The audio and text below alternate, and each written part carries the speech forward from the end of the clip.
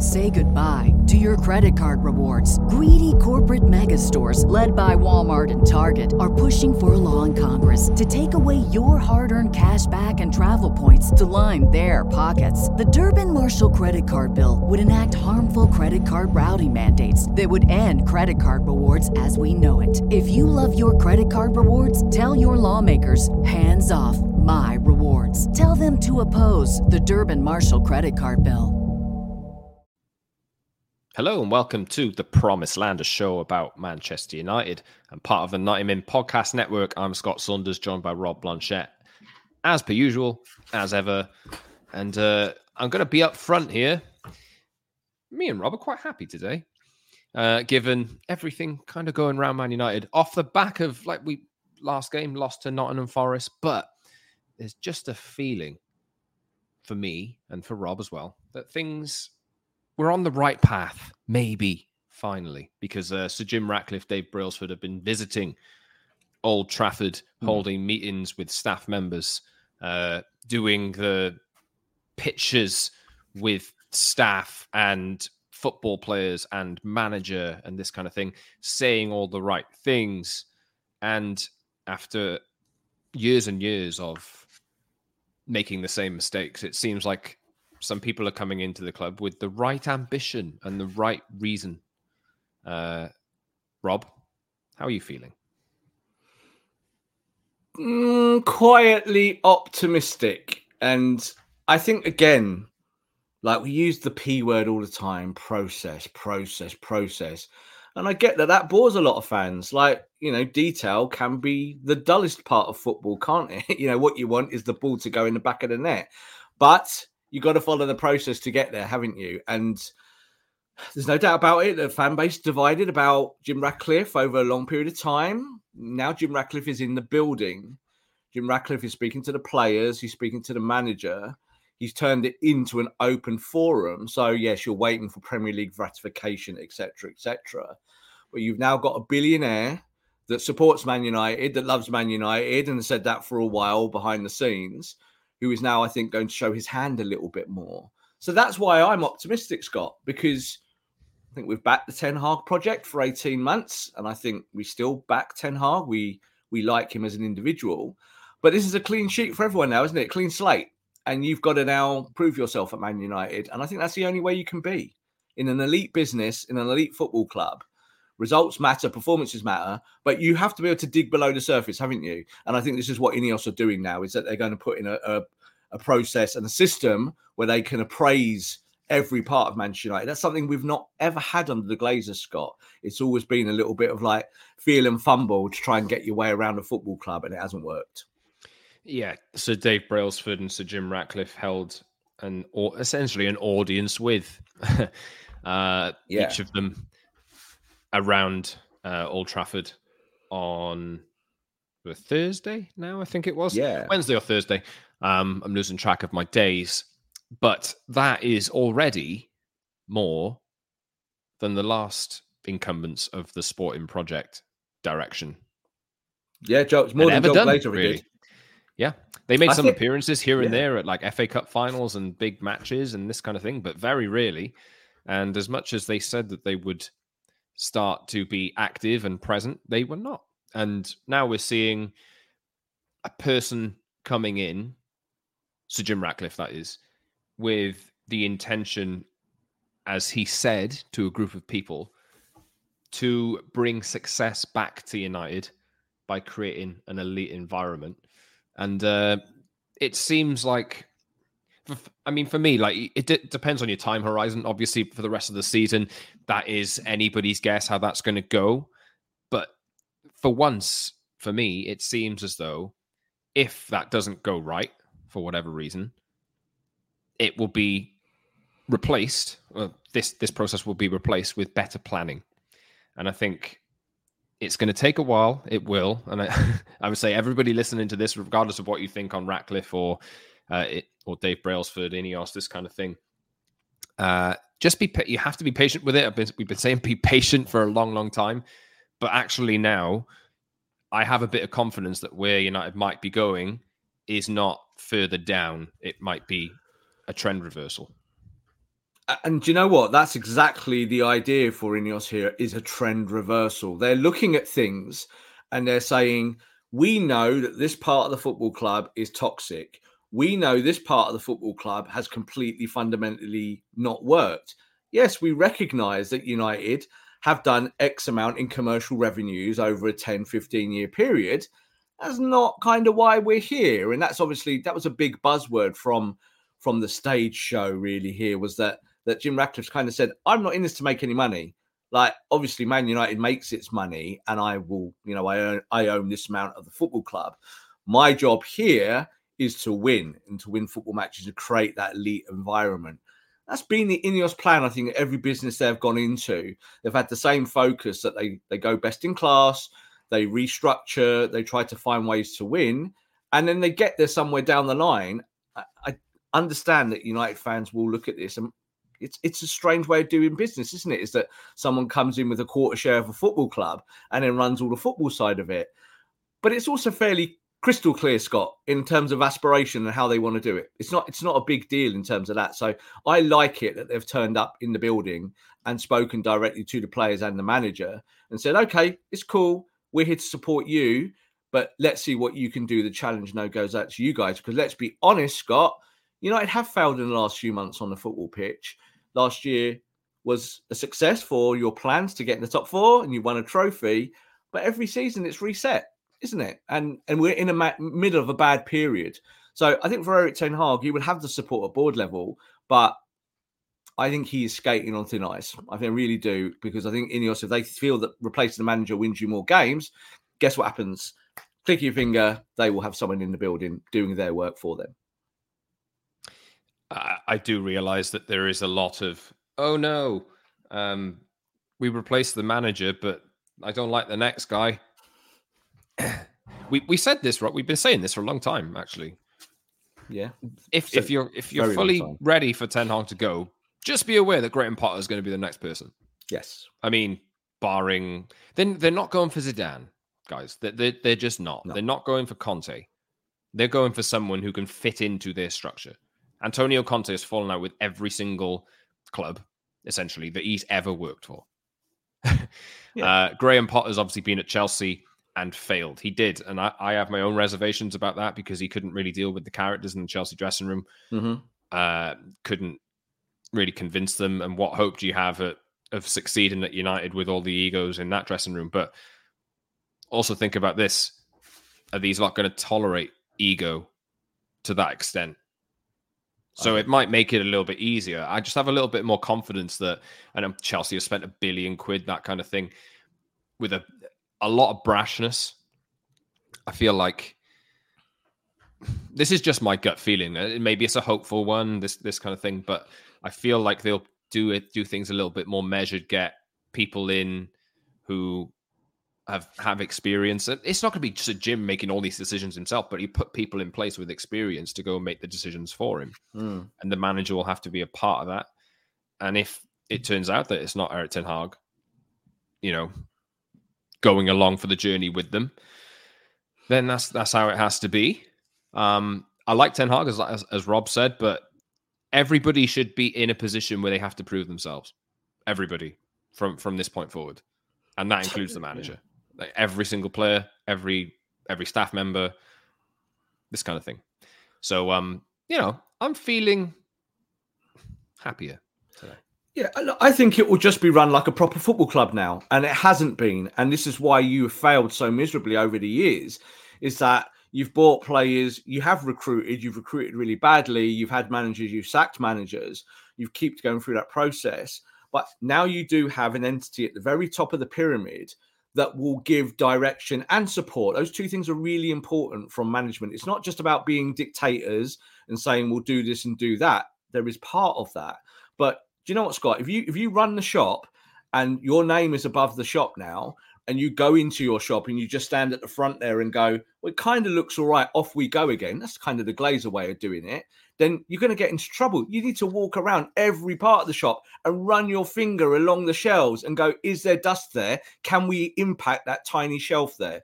That's how elite business people do their jobs. at the very highest level. You don't leave stones unturned. But Man United, Scott, it's been a process of just pretense. Mm-hmm. Oh, well, look at our revenues. Richard Arnold, we'll talk about revenues in a minute. Richard Arnold said in one of his most recent meetings before he left, maybe at the start of the season it was, that we feel like we're pushing Man City closer. Look where we are now. Yeah. Sorry, Rob, I interrupted you. No, sorry, mate. No, not at all. Not at all. I just think, that kind of their example, that analogy of a shop front is like when you look at a business, you do have to look at everything. Like, if there's a stain on a carpet down there, guess what? That's your job. Sort it out. Don't leave the stain there to be there for a year. That carpet looks awful and every customer that walks in the door sees it. Fix it. Do it now. So I think that's going to be United's attitude under Ineos, is a can-do attitude, is that they'll go, do you know what? This player is a problem. We're not going to let him sit in the building for 6 months and make everyone else upset while he chats to them over dinner. We're going to get him out of the football club. So we'll be talking about one player like that who will probably be gone by the time you listen to this, obviously in Jadon Sancho. But it applies for everyone, doesn't it, Scott? You go all the way back to Ronaldo, where Ronaldo was there, toxicity in the football club. You have to look at every individual player now and say, does this player help you win?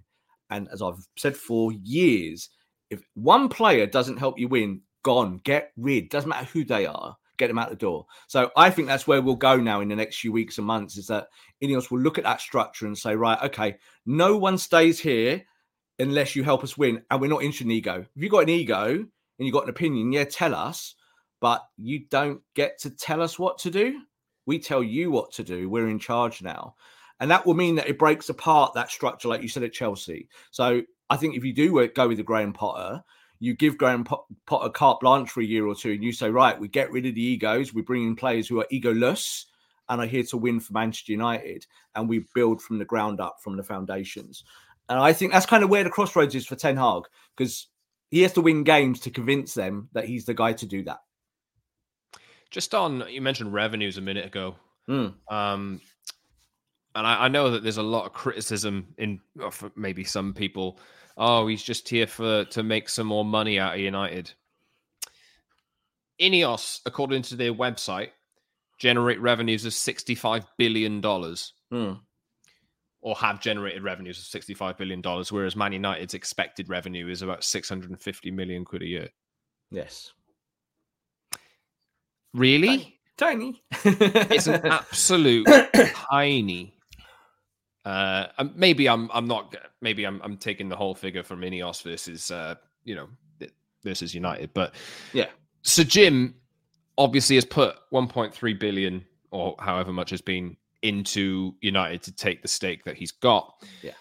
But I think what he reaffirmed in his meeting was how much like this is not about the money for him, and it's about, as we said, Rob, it's about legacy, this kind of thing. So he's actually gone, and like various reports have suggested that he said the football team's been failing for the past decade along these lines, and the Ineos era is determined to bring success by creating an elite environment, and Old Trafford and Carrington improvements, as well as the $300 million of additional funding, which he's put in already, is only the start of the support that he will be providing.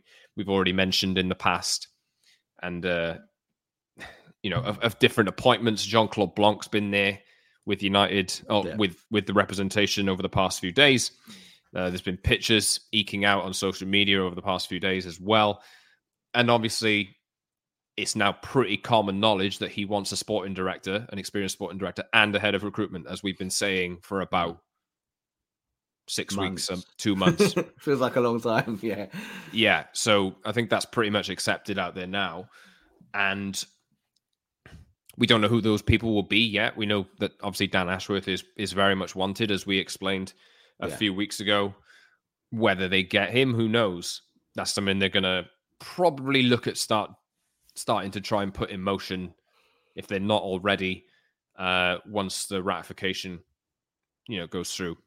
Maybe this will take a few months to play out, whoever they end up getting. But the fact of the matter is, it seems like Man United will have people in place over the next few months who know what they're doing. It is, what a breath of fresh air that is. and motivated to win. Like, I think this is it, Scott. It's again that excuse me from coughing my way through another show. But I think when you look at United structure, was there really in the last 10 years a motivation to win? Like, you've got a lot of players and managers on big contracts. You've got executives that know nothing about football. And then when you put all that together, why should the football arm, the players, the manager listen to anyone upstairs who've got no experience in sport at all? And like you just mentioned, Richard Arnold. Like, Richard Arnold couldn't do what Ineos did yesterday and stand on a stage, because why would you listen to him? Like, who are you? You don't know anything about our business. So I think that this is where the positivity now comes from, is that Ineos are not doing this, Jim Ratcliffe are not doing this to just be a part of it. You know, they're not spectators and they're not here for profit. They are here to win, because their separate agenda, Scott, is to show the world as well, look what we can do. This is what Ineos Sport is about. Now, you can question that about greenwashing, and I think that's a deeper conversation. And I do think they're all valid conversations. I really, really do. But at the core of this is a billionaire, the second richest guy in the country, who's been a Man United fan since he was a kid, wanting to kind of show that his last stand at Old Trafford is to rebuild the building, rebuild Manchester United, and to win. And when I'm leaving this planet, I'm leaving this football club as the dominant football club once again, and that's my legacy. So I think United fans are on board with that. Like, I think United fans that want to win are all right with that, Scott. Like, you can talk about the politics too blue in the face, but I think that setup is where fans are accepting that this is a guy who's going to put his money in now, and we'll judge him as we go along, won't we? Like, if he makes bad decisions, we will call it out. We're not here to, fly the flag for new owners. We're here to fly the flag for Manchester United and represent the football team. So that's where we stand. So I'm all right with that. I feel good at that. And that's why months ago, we've always said this, Scott, that we wanted someone to be in charge in that manner. We'll see how this unfolds. But you can subscribe wherever you get your podcasts and watch us on YouTube, the Promised Land and Manchester United podcast. Like this video and every one that we've ever done. Subscribe, leave a comment, hit the notification bell so you never miss a show as well. Just a big thanks again to everybody who continues to stick with us, watch us, get in touch with us on social, comment on the show, this kind of thing. We do see them, and it's kind of nice. And hopefully we could be moving in a New Year's resolution. Maybe we can be moving in a positive direction and speak more positively in spite of stuff that's happening on the pitch. Bigger picture, things might be getting better. And when Rob says dominant force, they're not just going to assume the position that United were in the 90s and the 2000s. No.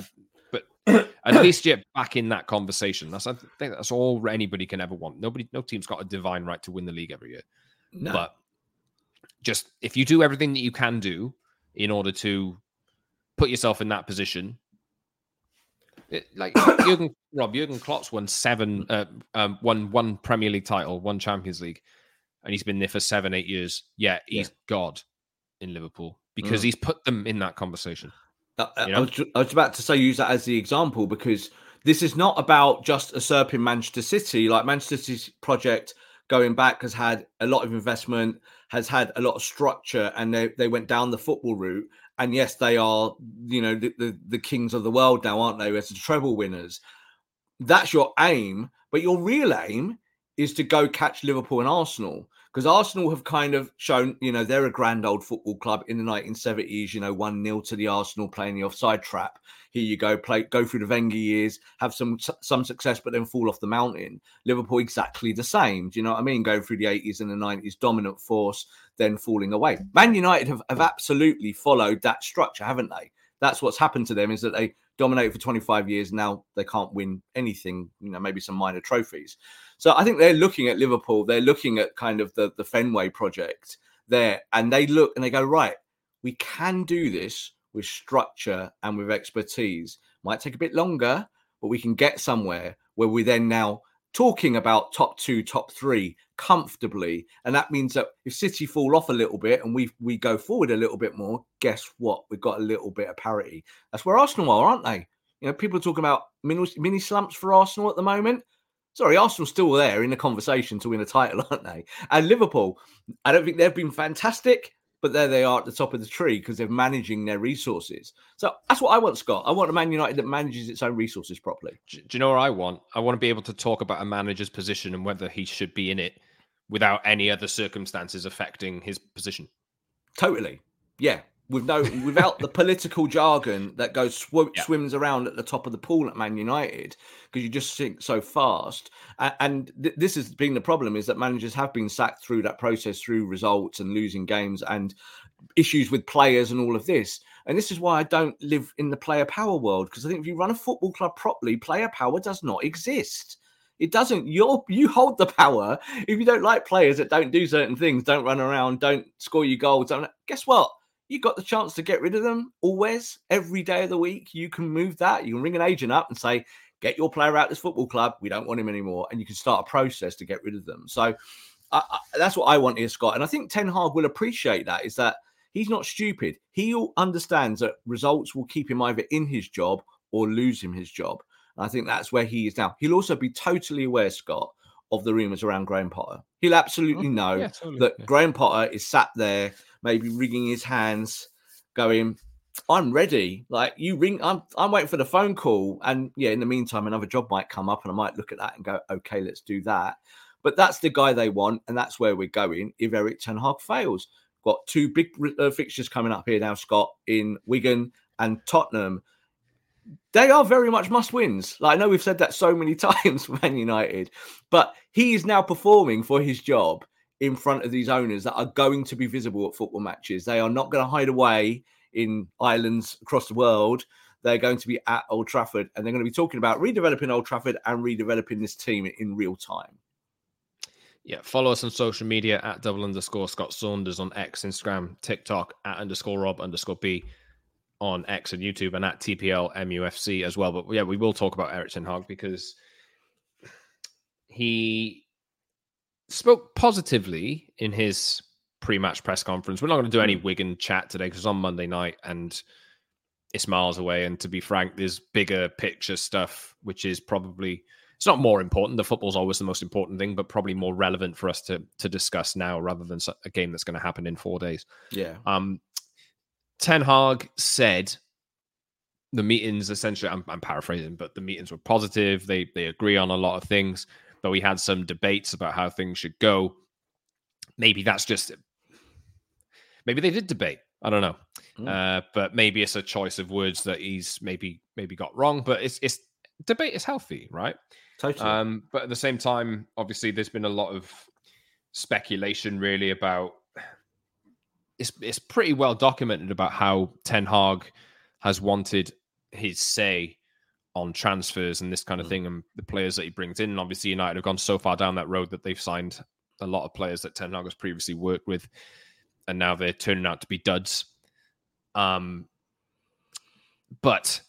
what will happen at some point when we do get a new sporting director, a new head of recruitment, as is with modern football nowadays, I think a manager should be a part of that decision-making process about which players they sign, but that manager should not be in charge of transfers.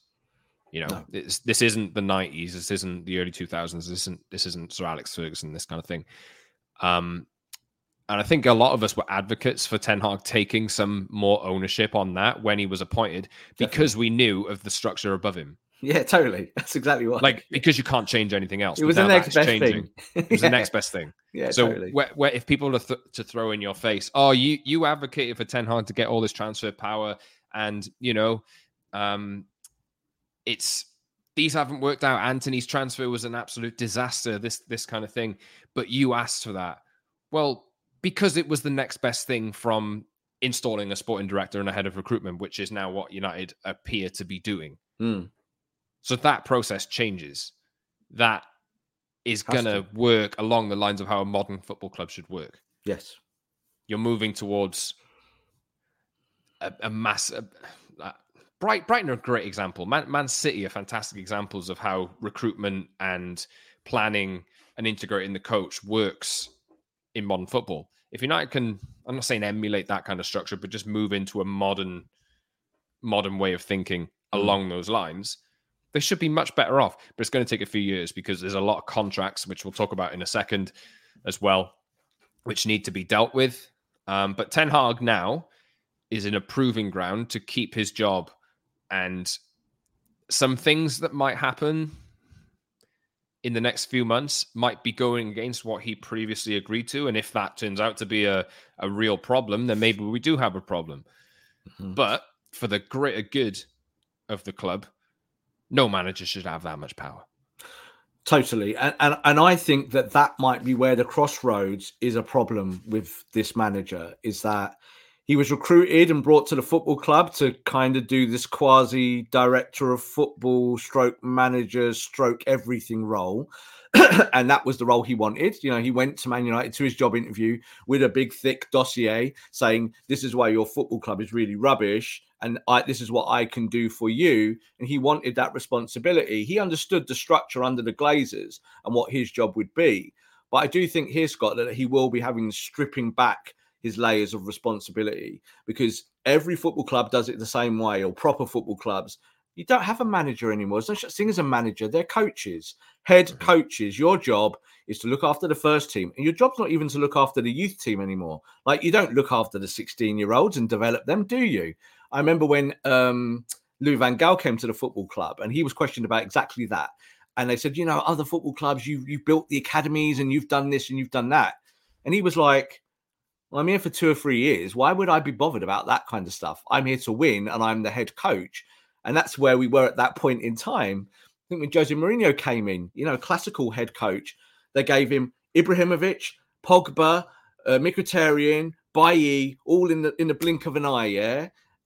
And then they went, oh, well, you're not very good anymore in 2 years' time, let's sack you. So that whole process does not work. And that's the process I don't think we'll have with Ineos anymore. So I think the thing for Erik ten Hag is that he'll either have to accept this kind of reduced terms, like he's not going to lose any money, he's just going to have his job role slightly changed. But I actually think that's all right. I think, you know, I don't think he should be going to Holland to recruit former players or players that he liked in the Eredivisie. Like, no, it works to a certain extent. But if you want to keep moving on, how can you be a manager and build a whole football club? Like, it's impossible. So I like the idea of him being the head coach, and that's it. You know, he can communicate with Ineos, and then Ineos make those sporting decisions.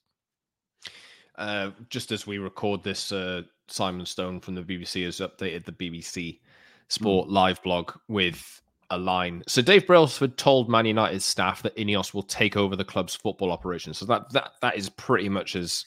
Yeah. Outside of an official statement, that is pretty much as official, as you can get, really. Yes. So anyone saying, "Oh, well, Joel Glazer's actually going to have the final decision. What's actually going to change?" Just have a bit of faith. You know, that Ineos would not be buying as much of a stake in Man United if they were having to answer to Joel Glazer. They simply wouldn't.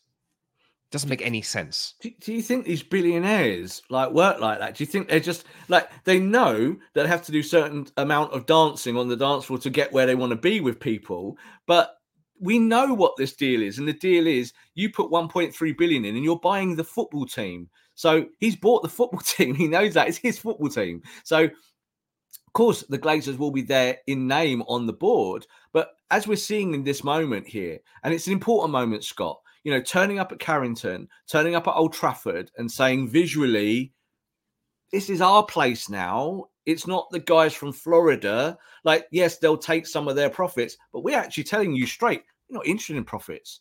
We're not here for profit because I make billions out of that oil petrol horrible company over there. That's what I get my money from. That's where I make my cash. And I'm going to put this cash now into different sectors. And of course, football is one of them. So this is what he's doing with Man United.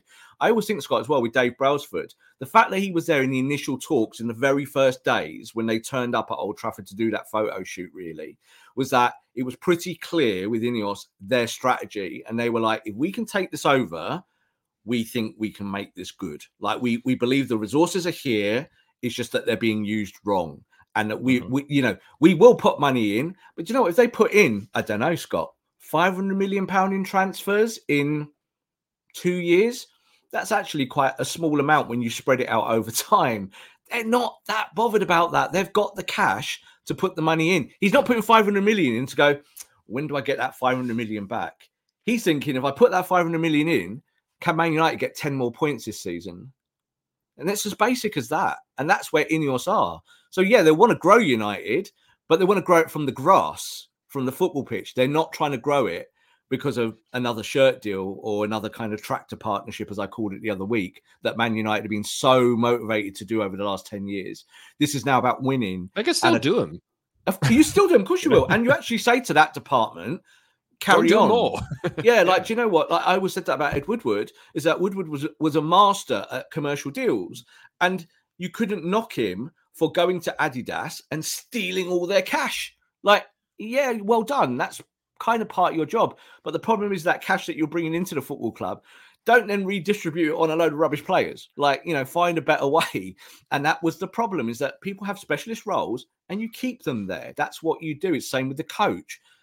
Erik ten Hag should not be coming in, going through 100 players with the scouting team going, right, that's the player we have to pick. It should be the other way around. Scouting team should be going, we've found you the perfect player at centre-back here. So you don't have to argue about getting Kim Min-jae. You know, we'll get rid of Varane. We'll get rid of this player. But this is the player you want. And this player we've seen at other football clubs. We've looked at all of them. We've talked to the clubs, looked at their methodology, how this player is developed. This is the player you want. And then Ten Hag can have his say. It shouldn't be the other way around. It shouldn't be Ten Hag telling a recruitment department, go spend me a few £100 million on these players. Oh, I like Anthony because he's paid for me. So whatever the money, 80 million, 90 million, whatever you want to, you do it, just get me the player. That's not a great way of running a football club. Yeah, so Ten Hag is in approving. Yes, the good thing is Casemiro, Lisandro Martinez back in training last few days. Yeah. As much as you can criticize Ten Hag, yeah, United have had a lot of injuries, and he's probably had to deal with. I think Martinez is personally probably United's most important defender. Personally, maybe outside undoubtedly, of Luke Shaw. But undoubtedly, in terms of their progress up the pitch and their style and their intensity, this kind of thing, he's been without him for the back end of last season, as well as the entirety of this season. Say goodbye to your credit card rewards. Greedy corporate mega stores, led by Walmart and Target, are pushing for a law in Congress to take away your hard-earned cash back and travel points to line their pockets. The Durbin-Marshall credit card bill would enact harmful credit card routing mandates that would end credit card rewards as we know it. If you love your credit card rewards, tell your lawmakers, hands off my rewards. Tell them to oppose the Durbin-Marshall credit card bill. Everybody in your crew identifies as either Big Mac Burger, McNuggets, or McCrispy Sandwich. But you're the Filet-O-Fish Sandwich all day. That crispy fish, that savory tartar sauce, that melty cheese, that pillowy bun. Yeah, you get it. Every time. And if you love the Filet-O-Fish, right now you can catch two of the classics you love for just $6. Limited time only. Price and participation may vary. Cannot be combined with any other offer. Single item at regular price. Ba-da-ba-ba-ba. Season, barring a couple of matches where he was rushed back in. And it looked like he wasn't playing well at the time. You could tell he was carrying an injury, and it turns out he was out for another 3-4 months because of that injury. So, because that wasn't dealt with properly. That shouldn't happen. No. You know? Why has that happened? Why has he been rushed back without recovering properly? It's negligence. Bad football club. That's what it is. Anyway, so Ten Hag will have more players back, hopefully, unless they get injured again. But he has to turn things around on the pitch, and I think that will be what Ten Hag's job is for the rest of the season. And if results don't improve massively, then a change might happen. Yeah, a change will happen. A change will happen if he can't win games. Like, I think the other side of this, Scott, in the last 2 days of Ineos being in the building, as I call it, is that they're making it crystal clear that this is an open process and that the only goal here is to progress and win more football matches and win more trophies and go in that way. And I think anyone that stops you doing that, whether that be your manager, an individual player, whether it's Kath on reception, that she ain't doing her job anymore, and it'll be like, Kath, we've loved you for 30, 40, 50 years, but do you know what? We need someone else on reception who can man these calls better than you. Then I think they're gonna do that because they've got this clean slate. So with Erik ten Hag, he's going to now be doing, really, let's be honest, a different role. He's now the head coach of the football team. He's no longer the manager of the football club or the kind of quasi-director of football. He might like that. He might hate it. Who knows? But if he doesn't win football matches, there's nothing more sure in football that you get sacked. Nothing more sure. They're not going to stick with someone unless they're seeing real gains behind the scenes that this manager is adding value to their project. And let's be honest, I think the jury's out on that. I think United fans are a little bit like, we like Erik ten Hag, but the football isn't very good, is it? That's exactly what Jim Ratcliffe will be thinking. Just get ready, because Graham Potter's going to be next. It's Graham Potter. There's no doubt about it. I called it a done deal, and I'm sticking by it. Like he's their guy. He's the guy that they will look going forward to be someone that progressively can take Man United forward as a head coach, Scott.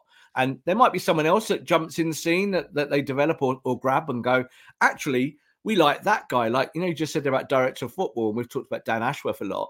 It could be a Dougie Freeman. It could be someone like that where they go, well, this guy is maybe not at the top of his stock, but we actually really like his body of work for several years, and we've had an eye on him, and we'd quite like to take him and drop him into our project. That won't get people excited, will it? And I think that's where we are with the manager. You're not going to get a Mourinho. You're not going to get a Van Gaal, these Hall of Fame coaches. You're going to get someone who works with an administration. It's Graham Potter. I think Ineos would like to take him and develop him over like 10 or 15 years to be one of their guys strategically.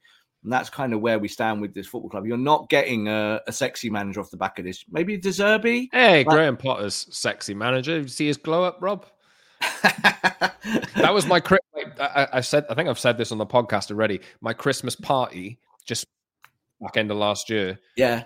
My mate from work went as Erik ten Hag with the flat cap. I went as Graham Potter. The joke is Man United's current and next manager. Yeah. It's going to happen. I was worried at Chelsea with Graham Potter, It's like when he went to Chelsea, he immediately had a style makeover. And I was like, don't do that. Don't go there and be all West London. Like, go there and be you. Like, you're there because... So wear your horrible top... Be like you did at Brighton, wear your tracky tops and say, yeah, I'm a tracksuit manager. He's got to look the part, man. He's got to look the part. Oh, look, like we've talked before, haven't we, about beard styling off camera. And yeah, you go and do it because you want to do it for yourself because you sit in front of a screen. And poor Graham Potter, he's there, complete redo on everything he looks like, but your football's disastrous. So it's kind of like, get the football side right. So I'm not interested in image. Like, I know at Man United, we're obsessed with that. I think, fans are as well, and the club is. But I do think someone like Graham Potter will fit strategically what Potter or what Ratcliffe wants to do. And that's not just feelers or intuition. That is something that is tangible behind the scenes. And we'll definitely hear more about that if United lose football matches. I think that will happen very, very quickly if you lose the next 2 or 3 or it looks terrible. Subscribe wherever you get your pods. As I've said already, leave a comment for us on your thoughts on Graham Potter. Mm-hmm. Because just get ready for it. I'm just telling you, just get ready. Like if you're in the camp of shouting for Erik ten Hag to leave on social media, just be aware of what's coming next. That's all I'll say. Just be aware. Anyway, it's like the voice of doom here. Like, what's coming. So do you know what? Someone actually tweeted us. Both of us said, oh, I don't like it in the last show that like Rob and Scott are running down Graham Potter. Like, I think he's a really good manager, etc. I like Graham Potter. We're not running down Graham Potter. We're not running down. Like, he was absolutely on my shortlist of managers that I wanted when Erik ten Hag was taken on. So I don't know why that sounds like we're running him down. What we're saying is that you are getting Graham Potter next. So either prepare for that or back the manager that's there already.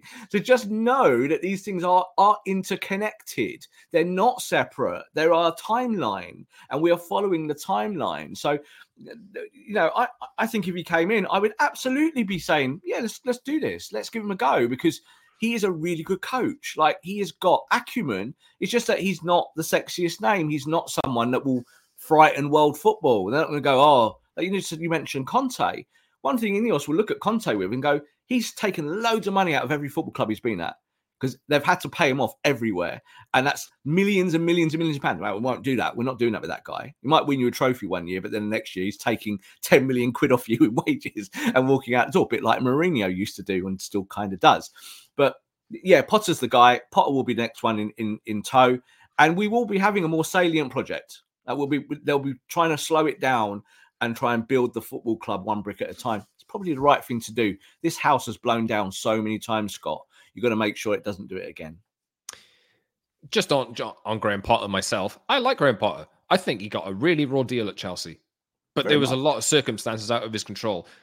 And I think that United should, if they are to do a similar kind of thing, in the sense of, like, I think the way it was referred to me, like this, the way they're going to structure things is like Chelsea, but a bit scaled back. Yes. In the sense of not as many people making decisions, not as many people doing the same job. I think Chelsea have 2 sporting directors. I had like 4 at one point. you don't need to, but like a concentrated group of people who are doing the right thing. And I think Graham Potter made a very, very big point, quite often saying, I'm not really part of the decision-making process on transfers. But like Pochettino says every week. He distanced himself. He really consciously distanced himself because he saw what was going wrong on the pitch. Yeah. Things didn't really take off. And I understand he failed at Chelsea. He absolutely did. Definitely. But that doesn't mean he's a bad coach. He's a great coach. I couldn't sit here and say that Graham Potter will be the absolute right person to take Man United back under this new project. I'm not saying that at all. But I think he's a good coach and he had a raw deal at Chelsea. Yeah, I don't think it's anyone in world football. Yeah, just another thing as well. I've also said on this pod, Graham Potter had a history at Brighton of making them play good football but not finish chances, which is akin to United, really. They don't make as many chances as you'd have liked, but the conversion rate is still awful at present this season. So what's he actually going to affect and change? Yeah. But, if I know there's a lot of people up in arms saying, oh my God, Graham Potter, this club is finished. No, honestly, people love to live in doom and gloom. Just give it a chance. People just love to live in drama. We might not even make that point. Maybe Erik ten Hag magically turns things around in a structure, and everyone talks about styles of play, this kind of thing. Oh, look at De Zerbi's style of play at Brighton. Graham Potter had a style of play at Brighton. Yeah, but Ten Hag has no style of play at United. He had a style of play at Ajax. He did. So let's just see how it plays out. You've got to just see it. And, I said earlier on the P word process, where the P word is patience as well. And you have to be patient in the sense that you might not see what you want to see on a football pitch when you turn your telly on, or if you go to Old Trafford. So you might stand there and go, this hurts. But there will be more pain, another P word here, to be able to get you through this process. You have to be like that. You have to be open to stuff changing. And also at the same time, giving people chances now, haven't you? So I think like Erik ten Hag will have a fair crack at the whip. I'm sure he will. But they're also looking at his body of work, Scott, for 18 months. So this is part of the appraisal process, is that they'll look at that and go, well, we like some of that, but we don't like all of this. I think that's why Eric used the word debate yesterday, because I do think that they will be saying to him, okay, you have had this support, and the support will be £400 million worth of transfers. It's like quite a lot of support in many ways. The problem is that the structure to buy those players wasn't in place. I think Ineos will admit that, and they'll say, right, okay, this is where we can help you and add value to your football team. But I do think also with Erik ten Hag is that he's been trying to build the football club on his own for 18 months in a way. And it might feel a bit weird to him that he's now being asked to be De Zerbi, or he's being asked to be a Potter, where he scales back that responsibility. I don't know if he'll want that or not. I really don't know. At Ajax, he had a very robust structure around him, and he could be the head coach. And he was very much down the food chain, even though he had a voice. I look at Manchester United now, and I think they'll be looking at things and going, okay, well, if the manager is not affecting winning in a positive way, if like you're bottom of the scoring charts, they're not going to look at Potter's chart from before. They're going to be looking at the whole thing, and can they bring in a coach that can get these players playing better? You said just a minute ago, Scott, just to grab this point about managing big personalities. I've always had a thing about this because I've heard this so many times over the times. Like Zidane, you win a trophy because he manages big personalities and he has responsibilities and all of that. I think football clubs today look at coaching. If you get someone who can absolutely coach the backside of people and get you going in a certain direction, jobs are good un. But if you can't do that, and I think this is where Erik ten Hag is a question at the moment. Has he coached these players correctly, individuals? Has he managed the Jadon Sancho situation well in terms of people development? There are all of these little cases now that he's going to get judged on, and it will come down to results. So I think Graham Potter, they would go for him because they probably believe that he can take 20 players and coach the backsides off them and get them somewhere and playing a better form of football. Graham Potter plays 3-4-3 at Brighton. People didn't think that formation could work in the Premier League. He showed it can work. Now other teams play it. So I think that they look at him and they see him as maybe as a figurehead that they can put into the football club and to have authority in both tactically and with development. Right, let's move on to players. Yes. Now, we'll do contracts first and maybe do Jadon Sancho at the end. So lots of news this week because there's a lot of players in the first team out of contract at the end of this current season, June 2024. 3 contracts have been extended.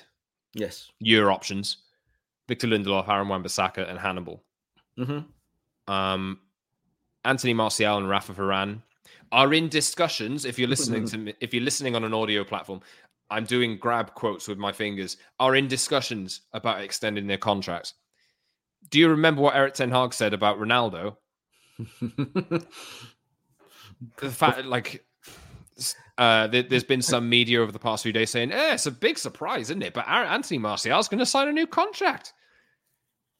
No, he isn't. No, he's not. He's not going to, people. Like that. There's a number of ways that you can summarize how Man United have failed as a business, as reflected in their transfers and their contracts over the last 10, 11 years. And Anthony Martial is one name on a very, very, very long list of players. Jadon Sancho is as well, on a very long list of players that kind of represents the failures in that department. Let's do the extensions first. Lindelof, Wan-Bissaka, Hannibal extended by a year. I personally think, Rob, that that's just to bide some time. I think there is a market for Victor Lindelof. People last week were saying, you extend Lindelof's one, but not Rafa Varane's. Well, Rafa Varane's probably on 2 to 3x the money that Victor Lindelof is on. Yeah, exactly. Definitely. So that is immediately more difficult a contract to offload. Yes, he's a better player than Victor Lindelof is, but it's been interesting Victor Lindelof from clubs in Italy for a while, and this kind of thing will probably work quite well in a back three at Inter, for example, or this kind of thing. I think there's a market for Wan-Bissaka. You're losing money on him, you will, or you can.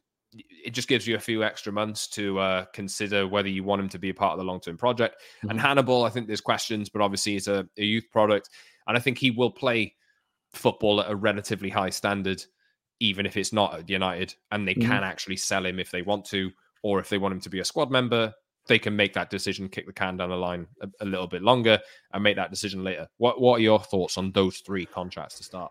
I think that the ones that they've extended were obvious ones in the sense that you do have to protect their value, and it also buys you time, like you said there. And that's the way you do it in business, is that if you've got the option, you take the option. The whole point about Ineos and looking at the wage structure, and we've said this on the show 50 times, so let's say it for a 51st time.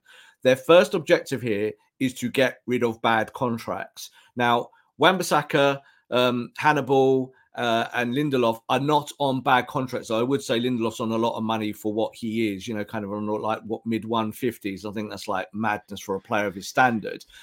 Wan-Bissaka obviously was an expensive signing at 50 million, and you have to think about what return you get on him if you sold him back, say, to Crystal Palace for like 20, 25, and that's what would happen. But I think when you look at Martial and you look at Varane, these are 2 players that don't play a lot of minutes. Yeah, they're both injured quite often, that suck a ton of money out of your football club every single week. And you can't then reuse that money for other players, younger players who might come to the football club on 50 grand or 100 grand a week or 150. You can't build the project, can you, unless you move these players out? So obviously yesterday there was a lot of speculation around the fact that Martial, he's going to get a new deal or they're going to trigger his deal. No, they're not. They're not going to do that. That's not what they're doing. And they have never been doing that. And that's never been the kind of port of call in the last 6 months when this whole thing has been developing slowly behind the scenes, is that they want to get rid of players that are causing problems in terms of the wage bill and the football team. Players have to help you win, first and foremost. Jadon Sancho sat in the building for 6 months, has not helped you win. Guess what? he's going to Borussia Dortmund. So that's how you do it, and you do it quickly. You don't mess around. Ineos are in the building. Ineos have gone, right, goodbye, Jadon. And obviously, that's one thing. But they'll do the same to Martial, and they'll do the same to Varane. I think the other thing is, Scott, is that Varane and Martial both know that as it stands, they're not really favoured to get picked. They're not starting games. They're at the end. Anthony Martial's been ill for 3.5 weeks. He's been ill for like 3.5 years. This is the problem. Actually, that's true. Yeah. The problem Since he signed his last contract, he's been ill. I literally watch him, and he'll have 20 good minutes, and you go, there's the old Anthony there. I remember that guy coming on for his debut against Liverpool in front of me, jigging there like that, curling the ball in the top corner, and us all going, wow, 50 million down the drain. No, look at that. We've not been there for a long time. So we have to stop living in fantasy and the past and live in reality. And the reality is that Ineos will look at that and go, hang on a second. These two guys take home about £500,000 a week between them, if not more. We can't do that. There are younger players out there that will take smaller salaries that will be just as effective and if not better. So that's where we're going. So those two guys will be gone. I think Varane, it won't be short of offers in terms of where he can go and continue his career.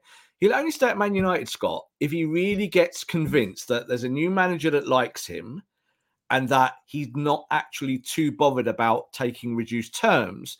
But normally players at the end of their career in their 30s don't really want to do that with their contracts. They don't want to wind them down too early because they see the MLS in the background, or now they see Saudi, don't they? And they say, oh, more money. So I think that's the place for Varane, is that he knows he can't play every week, but he wants to be in the manager's plans. And we also do know Eric Ten Hag doesn't really want to play him. Now, and he doesn't really want to play Anthony Martial, does he? So this is why Rasmus Højlund has been rammed into the ground, because you can't play Martial. He plays for 20 minutes and he gets injured. So you've had to let the kid play instead and take all the flack. So same at centre-back, isn't it, this year? Could have bought Kim Min-jae. Wouldn't be having these conversations. You'd have just a better player to be able to use it. You said about Lisandro Martinez. Is there going to be a big weight on his shoulders when he comes back, because he's going to be expected to carry the defence and also play progressive football and run the ball out from the back and all of that. So that's a big thing to come. But I do think with Varane, I do think with Martial, no, there's no negotiations happening. They're just saying you're not going to get anything like the money you're on at the moment. And that's good. Yeah. I mean, that's only the start of the problems, really. Yeah. I mean, I've said many times the wage structure at the club is so infinitely blown up in comparison to what it should be relative to United's position in the Premier League. Yeah. There's no way the cap on, or the ceiling should be 350, 400. No way. No way. Not with this bunch. Absolutely not. And that's the problem, is that I think there's like an inter-competition inside United. And it ended, didn't it, last year with Marcus Rashford getting his money. And I totally agree that Rashford deserved an improved deal. But the problem is that if you're gambling the whole house on that, then you might have to go backwards before you go forwards again. And that's where we are, isn't it? With all these players, is that you give Casemiro all this money, but you're kind of saying to Casemiro, you need to be the number 6 you were 5, 6, 7 years ago. It's not clever, is it, Scott? And it's not rocket science. I always use that. You look at it, you kind of go, that's a massive risk, because you only need one injury or two injuries and suddenly you're in a whole world of pain again. So, yeah, I think that Ineos will do this stage by stage. It's the right thing to do. And obviously they're about to allow one of United's biggest signings in recent times to walk out the door for effectively not a lot of money. You're talking about Varane there? No, I'm talking about our Jadon. Sorry, he's been sat there at Carrington day after day, eating his sandwiches on his own on the stairs, while people look at him and go, "What's going on, Jadon?" And Jadon go, "I don't know." It's just forgot we had to do this. It's like Grange Hill, mate, from years ago. People who are old enough. It's like literally like Grange Hill. Yeah, unfortunately, we have to do Jadon Sancho now to cap it off. Do you know what's mad? I don't know if this is we don't know the actual terms of the deal yet. But we know it's a pretty insignificant loan fee and an insignificant coverage of his wages. Yes. There's a chance that Wout Weghorst was a more costly deal than Borussia Dortmund's deal for Jadon Sancho. Yes. There's a chance. Or it's on par. Think of how mad that is. I will say, though, I don't think, and I don't know whether you have heard anything different, Rob, I don't think there's a option to buy in this. No. I think that's the best option, really, to not include that. Just straight loan flushed. Let him hopefully go and play for Dortmund. Although there's no guarantees, let him go play for Dortmund. Hopefully, increase his valuation from the floor it is currently on, because United paid 72 million for him, and currently, imagine they paid 72 million and then gave him a 70, not a 70, like a doubled his money or something like that he was on at Dortmund. It'd be much more manageable in comparison to maybe not even double, maybe just a little bit of a percentage increase on his money. It'd be much easier to sell, probably. He might not be having to be sitting on 250, 300k a week. But it's a good case with Anthony as well. Why did you need to pay him so much money? Like, what does this... Oh, yeah, come to United. We'll pay you as much money as you want for life. You can just sit on this massive guaranteed cash. You don't really need to hit the levels that you need to hit. Incentivize the contracts, man. Like, Liverpool are fantastic at doing this. They pay lower wages, but incentivize contracts to give players a reason to, even if they're not driven by the fact that they want to be the best, at least they're given another reason to perform, and it's financial. Yeah, maybe reason, not the best way to do it, but it is really. It is. The reason should always be to win. That should always be the reason at a club like Man United. Like, this is the problem, is with the structure. I think we're going to have to kind of put a cap on Jadon Sancho, because I think this will be the last we speak of him for a little while. In the sense that I think when you look at Jadon, I still believe, from the bits that I know, is that United and Ten Hag have not dealt with this very well. Not at all. I do put the blame solely on Jadon Sancho. I think Jadon Sancho had the method and the opportunity and everything to go and do what he has to do on a football pitch. But I do also agree, Scott, like you just mentioned Anthony there, that maybe he doesn't feel he's been treated properly. Like, Anthony gets in the team, has no goals, no assists after the last 30-odd games or whatever like that, and gets picked. And Jadon Sancho was treading a different line. I do believe that Erik Ten Hag didn't want him at the football club. But where are we today? There's no way that you can sell this player anything close to the value that you bought him for. There is no way that any football club will pay him the wage that you decided to pay him for. But I think we also must say is that when we bought Jadon Sancho, we were all very excited. Yeah, we all felt that Jadon Sancho could be your next number 7. He could be the guy that takes the club forward. And we have all been proved wrong. So there's egg on all of our faces when it comes to Jadon Sancho. But going back to Dortmund, who are in a bad moment themselves, kind of 6th in the Bundesliga or something like that, around there, kind of trending towards mid-table. For them, this is an opportunity to take a player who was once a hero there and kind of almost rehabilitate him. So if he has a good 6 months at Borussia Dortmund, do you know what's going to be happening, Scott? If Man United trend the wrong way and Erik Ten Hag gets sacked, and we've just said that is a real possibility, Jadon Sancho will be back at Manchester United. There's no doubt about it. Do you think this? Because I wanted to ask you this question, actually. Obviously, he's got a massive contract. The way that he has point blank refused to apologize and thinks that he's right. Should that behavior be tolerated by a group that is coming in trying to raise standards? Do you think the fact that he's done that to any manager, is that an indication that that's not the right attitude that you should have? I don't know. I'm with you. Yeah, I'm totally with you. Like, I agree with that aspect, but football is a weird world, and I'll put it into this context, is that Dortmund are more than happy to have Jadon Sancho back. They're not telling Ineos that this is a problem case. They're going, well, we know this guy. We can make him play good football, so watch us. We'll take him for 6 months off your hands for pennies. We're not going to give you a big fee for him. You're going to pay his wages, but this is better than him sitting at Carrington, stirring the pot and making things wrong. I do think that the biggest problem at Man United between Jadon Sancho and poor form, somewhere in the middle, is Erik Ten Hag. Somewhere in the middle. Ten Hag has not been able to get the best out of this player, and this player truly believes that he's been besmirked, is that he's not been given a crack of the whip. That's why he did that stupid tweet.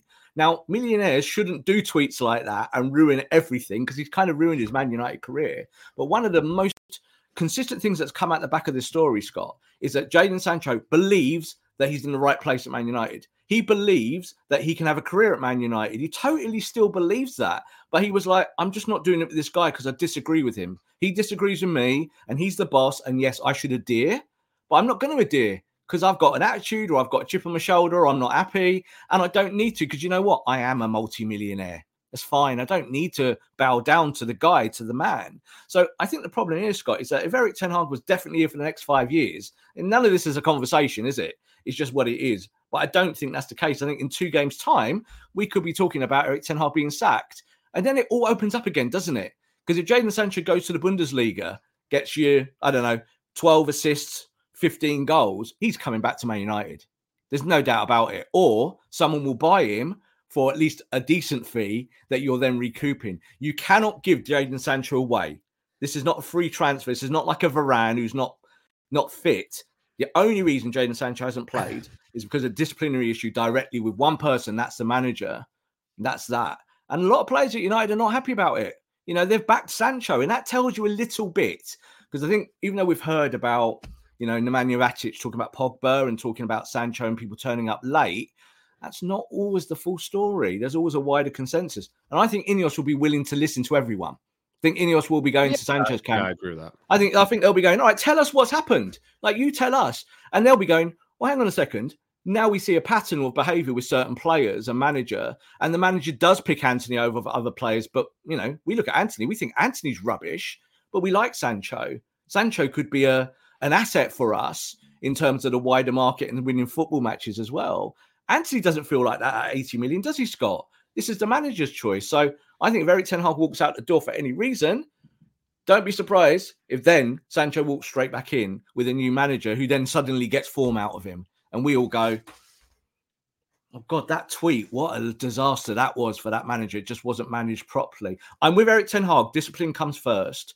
But you've also have to have flexibility that you've had with other players. Antony had quite a bad off the field thing happen recently, didn't he? And yes, nothing was proven, but the manager backed him every step to the way, held his hand. And within a week, he was back in the team. That was it, because that's what Ten Hag wanted. Didn't happen with the tweet with Sancho, did it? So I get that. I know that some managers like players and others don't. And I don't think Ten Hag likes Sancho. It's just the bottom line. And Sancho definitely doesn't like this manager. Personalities clash. I was just going to say, he's not the only loan deal they will have to deal with in 4 months' time. But we'll leave that one for another day. Well, that's coming, isn't it? And I think the thing is with that's different, but there are similarities. Is that if you take someone away and blow up his value and then you can get some money off back of that, that is better than just cancelling contracts. And they're not going to cancel Jadon Sancho, are they? They're just not going to do it, but they might have to take a huge hit on it. Let's say it goes wrong at Dortmund, Scott. Then you're going, no, we don't want them back in the door here. And do you know what? Someone's giving us 25 million and we're just going to bite their hand off it. Juventus, 25 million? Yes, off you go. We'll take that because we'll take the hit. I think they'd rather he came back and got 20 goals and 20 assists next season for Man United and maybe under Graham Potter. Right. Long show today. That excites everyone, doesn't it? Long show today. Right. Thanks for listening. Any final thoughts? No, I think we're going in the right direction. And I think this is the only direction you can go under these new part owners. And let's wait and see. There's going to be so much, Scott, unraveling now in the next few weeks. That's why I said to you today, we won't even talk about football half the time. We'll just be talking about what's going on behind the scenes and what we know. Yep. Thanks for listening. As I said, thanks to Rob. I've been Scott from the Promised Land. Subscribe wherever you get your pods and follow us, watch us, subscribe to us on YouTube, Apple, Spotify, etc., for video and audio. And like the video, leave a nice review as well on the audio platforms. Give us a 5-star rating. And I never say that, but yeah, that's quite important, actually. 5-star rating, subscribe to the channel, leave a comment on the show for us. Get in touch with us on social media too, at @Scott Saunders, at @Rob_B, and at TPLMUFC. And until next week, we'll be back to talk about what United managed to do in the FA Cup against struggling League 2 outfit, League 1 outfit, Wigan. Rob doesn't feel great about that, but we'll see. I'm a bit worried about that. We'll see. That one's for next week. But until then, maybe by the time we record, well, likely by the time we record next, Jadon Sancho will be a Borussia Dortmund player.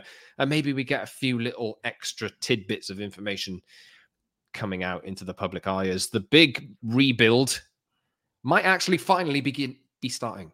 Maybe, finally, hopefully. So don't get too down about it, would be my advice. And if you've made it this far, an hour and 3 minutes and 17 seconds. Long show. Podcast, thank you very much. Until next time, from Rob and Scott, this has been The Promised Land. See you soon. Say goodbye to your credit card rewards. Greedy corporate mega stores, led by Walmart and Target, are pushing for a law in Congress to take away your hard-earned cash back and travel points to line their pockets. The Durbin-Marshall credit card bill would enact harmful credit card routing mandates that would end credit card rewards as we know it. If you love your credit card rewards, tell your lawmakers, hands off my rewards. Tell them to oppose the Durbin-Marshall credit card bill. Everybody in your crew identifies as either Big Mac Burger, McNuggets, or McCrispy Sandwich. But you're the Filet-O-Fish Sandwich all day. That crispy fish, that savory tartar sauce, that melty cheese, that pillowy bun. Yeah, you get it. Every time. And if you love the Filet-O-Fish, right now you can catch 2 of the classics you love for just $6. Limited time only. Price and participation may vary. Cannot be combined with any other offer. Single item at regular price. Ba-da-ba-ba-ba.